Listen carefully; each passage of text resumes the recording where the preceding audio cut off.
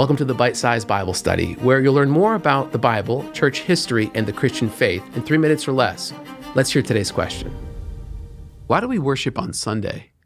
Well, Sunday is the most important day of the week for Christians because it's a Sunday morning that Jesus would rise from the dead. And that's why if there's one moment that defines Christianity more than anything else, it's the resurrection of Jesus Christ. So we gather together to remember him. But, you know, the Apostle Paul would even write about and talk about collecting offerings for churches on the first day of the week, on the Lord's Day. He would say we should break bread together on the Lord's Day, a Sunday morning. So we see this pattern in the Bible, and then in the early church of how we should be gathering together on the Lord's Day.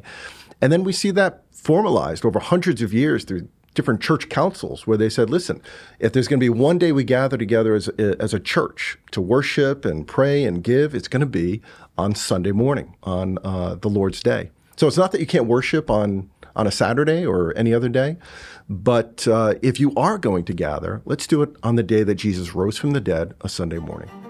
Did you learn something new? You want to learn even more? Subscribe to this podcast and be the first to hear our weekly episodes. Thanks for joining us.